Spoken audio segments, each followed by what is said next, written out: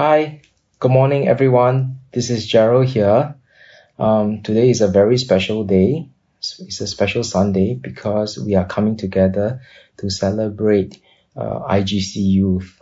As you have seen, the whole entire online service is put together by the youth ministry. The youth leaders and the youths, they have made a lot of effort to do the recording and to put it all together. I think we can safely touch our hearts and really say that we appreciate what they have done. Now, July is a very special month. It is not just a month whereby we celebrate young people's lives. It is also a month where our church, Ang Mo Kio Methodist Church, celebrate family life. So this whole entire month, we come together as one heart to celebrate family. So it's really an honor to be able to share today's sermon with all of you on this special Sunday.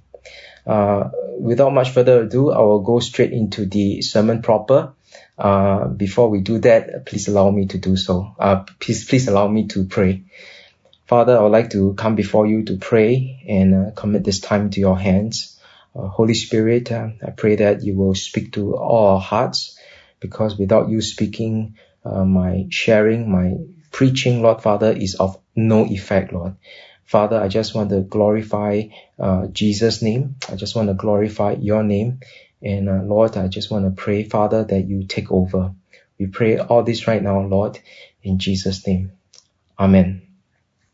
So as I was preparing for today's sermon, I asked God, what does he want to share? What does he want me to talk about?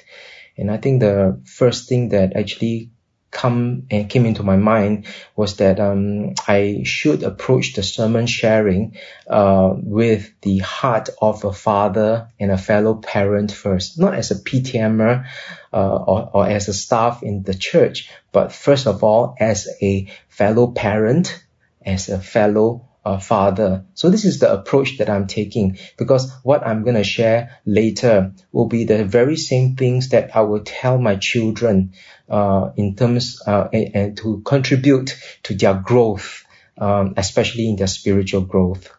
Well, today the sermon title, I have titled it to be called The Days of Noah. And this particular sermon today, this sermon is taking reference from this Matthew chapter 24, verse 36 to 44, and Genesis chapter 6 to Genesis chapter 7. But because of time limitation, I'm not going to read the whole entire scripture. I will want to trust you and encourage you to do your own study based on this scripture that I mentioned. But as you follow along, we will reference these few scripture that I've just mentioned. Okay, so the days of Noah is something which is very interesting, because Matthew 24 is a very important chapter in the Bible in the area of eschatological studies. Studies of the end times, study of the last days. Matthew 24 is basically the words of Jesus to his disciples, talking about what the end times will be like, the days leading to his coming, the second coming. And it's very interesting as we read it and as we study it, and as we observe how the world is unfolding.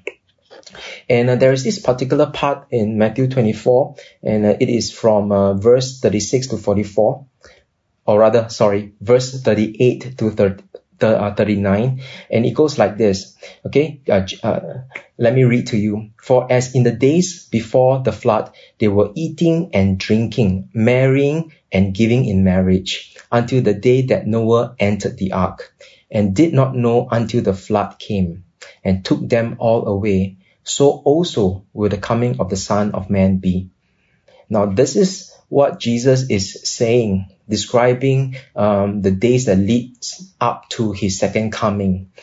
He's saying that people will be eating and drinking, marrying and giving in marriage. And he actually referenced it to be like the days of Noah. It would be very interesting to actually go all the way to Genesis chapter 6 and 7 to kind of like understand what Noah's days is like. Okay, the days of the great flood. The first point I want to share today is this, that in the days leading to Christ's second coming, most people will seem to think that life is as per normal. Not many will think about the second coming of Jesus Christ. And this is rightly so, in a sense, Jesus mentioned it. It reminds me of this story of the grasshopper and the ants. And we all know this classic story whereby the ants were, gathering food in summer, and they were gathering food, very hardworking, and gathering food for winter. And Grasshopper saw them being very hardworking, but Grasshopper didn't do anything for his own life or gather any food for himself to prepare for winter. Instead, he sing, dance, hop along. I believe he also laughed at the ants. But the ants didn't worry about him. They continued to do what they needed to do. And sure enough, winter came. The ants all gathered into their nest and shut their nest. And they have enough food to last for the winter. However, when the winter was over, when they opened their doors and come outside again, they saw the frozen and dead body of the grasshopper. So Jesus was basically talking and referring to something like that in the last days leading to his second coming, there will be many people who will be eating and drinking, marrying and giving to marriage, just like the days of Noah. They don't really think about the second coming. They don't really care about what is happening. And this talks about a celebrative mode, a kind of a moment where every one of us, each one of us really love. When we come together to celebrate, it's a wonderful time. Just like a wedding dinner, when we are invited to a wonderful wedding dinner and we come together to celebrate the couple's holy matrimony. And, it is a wonderful time. And we all eat and we drink. We have a good chat and conversation. Nobody is worrying about anything, and it's really a good feeling. But the issue here is this: during moments like this, we will not be able, or rather we will not be comfortable to hear and listen to warnings or bad news or any news that will raise the red flags in our hearts, right? Because it is uncomfortable and it goes against the flow of the norm of that moment. Okay, and this is exactly what Jesus meant. That's why in the point number 1, I say again, in the days leading to Christ's second coming, most people will seem to think that life is as per normal. Not many will think about the second coming of Jesus Christ. Now, this leads to the second point I want to raise. The second point I want to raise is this. In the days leading to Christ's second coming, God's prophetic warnings, reminders, and encouragements to us takes the pattern of going against the normal mindsets of people or normal way of life. We read the Bible, and we all through the Bible from Genesis to Revelation, again and again, we see God sending people, prophets, even raising up situations to warn the Israelites of their idolatry, their sinful ways, just to remind them, just to tell them, warn them. If they continue in their lifestyle as such, they will head for judgment, they will head for doom. But we know that again and again, the Israelites did not heed these warnings, because it goes against their normal mindset, normal flow of life at that point of time. And, remember Moses? God raised Moses up to go straight into the Egyptians and brought the Israelites out of slavery. God raised Elijah, to counter the prophets of Baal, to show the power of God to the Israelites. God also sent Daniel to the midst of the Babylonians. And in one account, we have read it before, Daniel was sent to the lion's den. But however, he came out of it unscathed. And that caught the attention of King Darius to know the power and might of the Almighty God. We also know about Saul, where God transformed Saul to become Apostle Paul. And we know that when we read the New Testament, there are so many epistles written by the Apostle Paul, because he travels around preaching the gospel, planting churches. And one of the most important, or one of the ones character that I really love most is John the Baptist. And John the Baptist was raised up by God to pave the way for Jesus' first coming. And he preached the message of, repent, for the kingdom of God is at hand. And he wore camel's hair, he ate locusts, he ate honey, and that is against the norm of that day. And however, it caught the attention of the Jews, and he was able to pave the way. And when Jesus came, he said, he must increase, Jesus must increase, I must decrease. That's so powerful and that's wonderful. And we, as from all these examples, we can see God, always sends prophetic warnings, people, prophets, reminders and encouragements, that goes against the pattern of normal mindsets of people or even the normal way of life. So it is important for us to be aware of this. As I read Genesis chapter 6 and 7 on Noah's account, I also have a question and ask myself, do the people actually living in Noah's time know about the flood? They would know about the flood, right? But however, we know from the scripture that they didn't survive. Every flesh, the whole entire earth was covered by the waters, the flood, and no one survived. Only those who went into the ark. So my question to myself, and I also want to pose this question to all of you here, is, do you think that the people living in Noah's time know about the flood? I would say yes, because you think about it, the ark is such a big structure, and God instructed Noah to build it. And as Noah built that ark, I'm very sure people walk past, they will ask, what is Noah doing? And it is great time and opportunity for Noah to actually tell them about the judgment that is coming from God, the flood that is coming. I'm very sure that every single one person who passed by would have asked him the question. And I also found a very interesting information, and this is from Genesis chapter 5, verse 32, and Genesis chapter 7, verse 11. It says that, when the three sons, Shem, Ham, and Japheth was born into Noah's family, Noah was 500 years old. And when God instructed Noah to take his whole entire family and the animals to go inside the ark, and he would shut it tight, he was 600 years old. It's a good 100 years. So can you imagine 100 years of building this ark? Because it is mentioned that when he went in, he brought his family, and his family will consist of his wife, his three sons, and the three sons' wives. So it's a lot of years, many years that went by as the ark was being built. People would know. But however, scripture has recorded that no flesh survived. The Bible, especially in the New Testament, records Jesus saying this particular statement again and again. He always said, "He who has an ear, let him hear." I did a little bit of a research, a little bit of a Googling from Bible Gateway.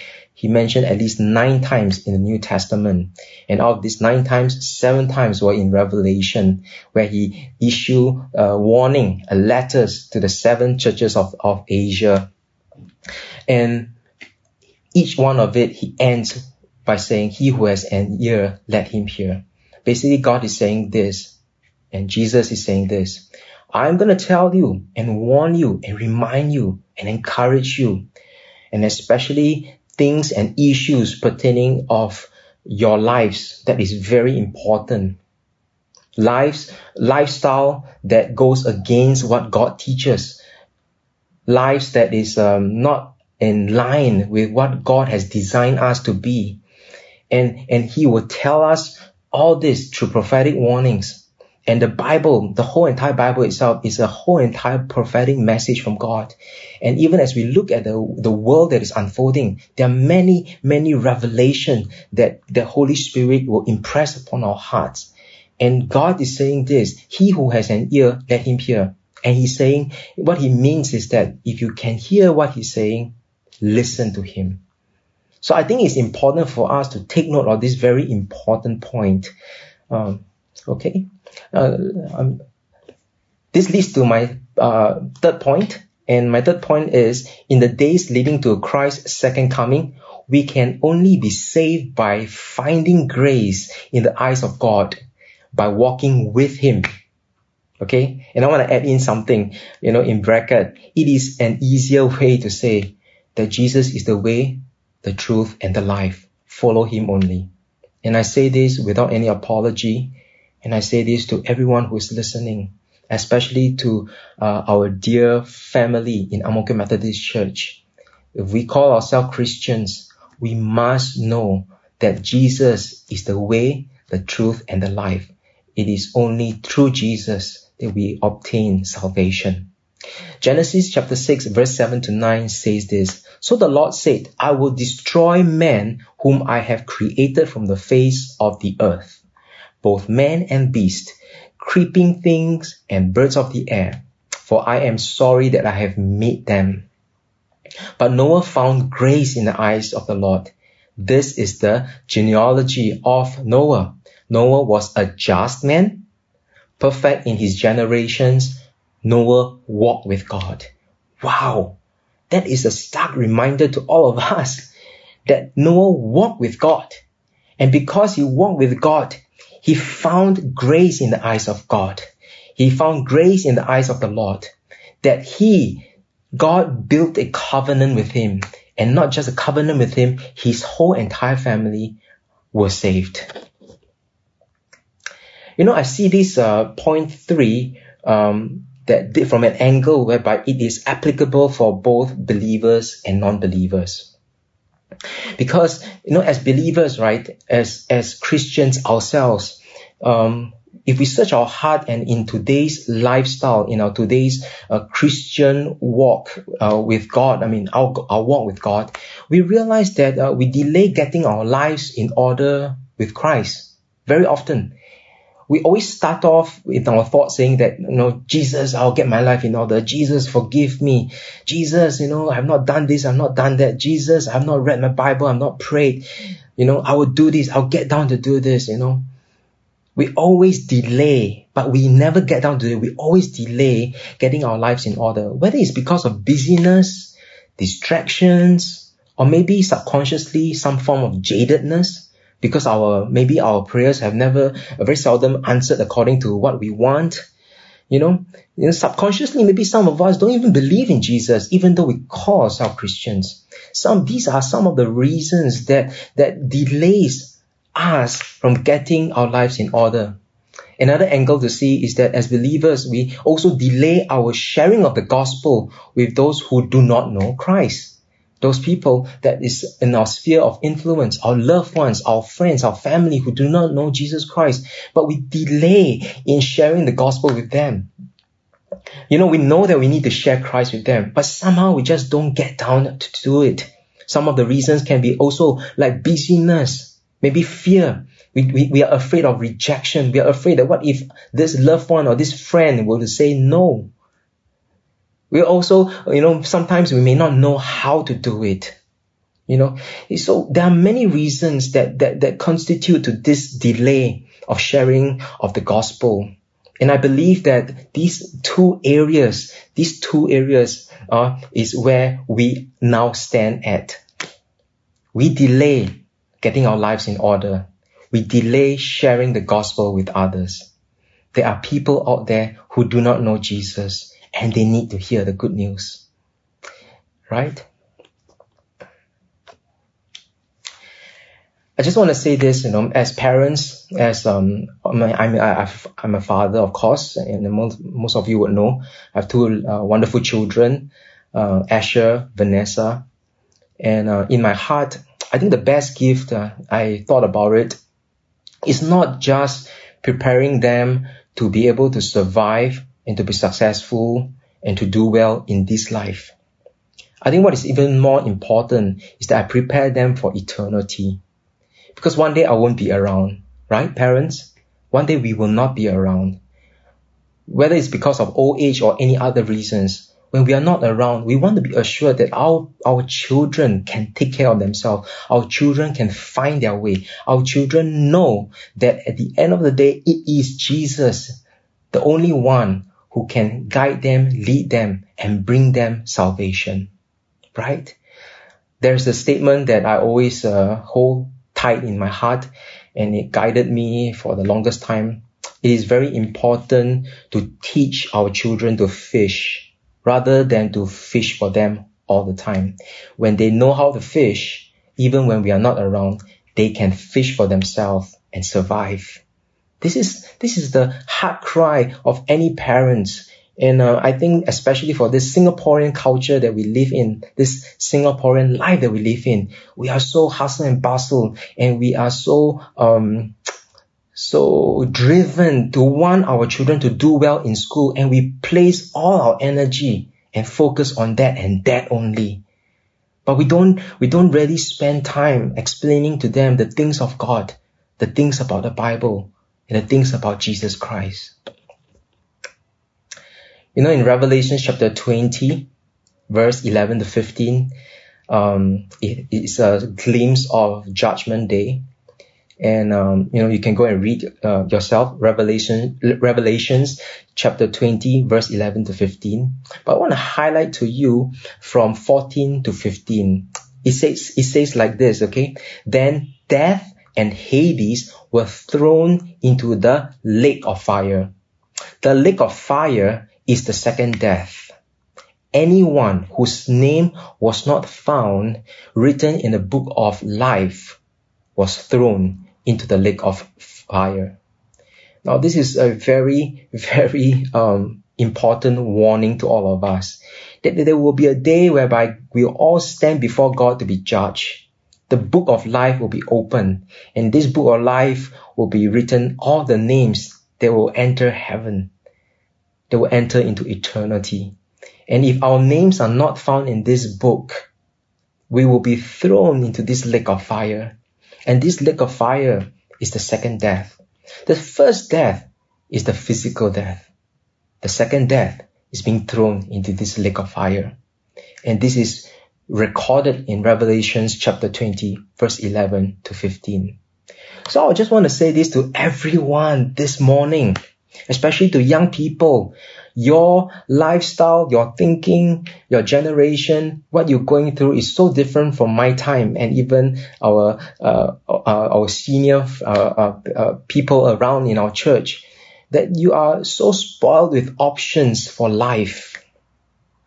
But I want to say this to everyone, and it's a gentle reminder to every single person, that being born into a Christian family does not signify a person is saved. I say this again. Being born in a Christian family does not signify that a person is saved. So parents, we have children. Parents, you have children. And because you are Christian and your children are born into your family, that does not automatically make them saved. Okay? That does not automatically make them saved. Each person is responsible for their own faith journey. We can't answer for each other on the day of judgment. We can't. Okay? So we need to ensure that our names and our loved ones' names, our friends' names are written on the book of life. You know, in the time of the Gospels, Matthew, Mark, Luke, John, God raised up John the Baptist to pave the way for Jesus' first coming. And I say this to every person who is reading, who is listening to this. I say God is raising up many John the Baptists to pave the way for Jesus' second coming. And you and me, we are all John the Baptist. We are supposed to get out there and pave the way for Jesus' second coming. And it starts from our very own family. So in ending, I just want to share and say that, just a recap of the 3 points. So in the days leading to Christ's second coming, most people will seem to think that life is as per normal. Not many will think about the second coming of Jesus Christ. Second point is this: God's prophetic warnings, reminders, and encouragements to us takes the pattern of going against the normal mindsets of people or normal way of life. Number 3, understand that we can only be saved by finding grace in the eyes of God, by walking with Him. Jesus is the way, the truth, and the life. Follow Him only. Let us close in prayer. I want to pray that every person who is listening to this will seriously, sincerely think through about their own lives. And especially for us as parents, as fathers and mothers, think through about our family spiritual walk, our spiritual journey with Jesus Christ. Think through whether our children love Jesus or not. Do they know Jesus or not? Think through whether in our own lives, do we actually embrace Jesus, or we are just Sunday Christians? Because we truly, truly need Jesus in these days that leads to His second coming. Let us pray. Father, I would like to come before you to pray. I just want to pray for every person that is listening to this sermon. Lord, I ask for your forgiveness if I have represented you in any way that is not according to what you want. I ask for your forgiveness, Lord. But Lord, if I have mentioned and said those matters that is from your heart, I pray that your Holy Spirit will find His way into the hearts of all those who are listening. I pray for every single adult, every single children, every single child, every single youth, every single person who is from our church, and all those who are not from our church who are listening in, Christians and non-Christians. I pray a prayer of blessings over all of us, Lord. I pray, Father, that you open up our hearts, Lord, to remind us, Lord, how important it is to walk with you, how important it is to know you, Lord. So I pray and I ask that, God, that you will do a surgical work in all our lives, so that, Lord, as we live in the days that leads to your second coming, Lord Jesus, we are prepared and we are ready. So I pray all this right now in Jesus' name. Amen.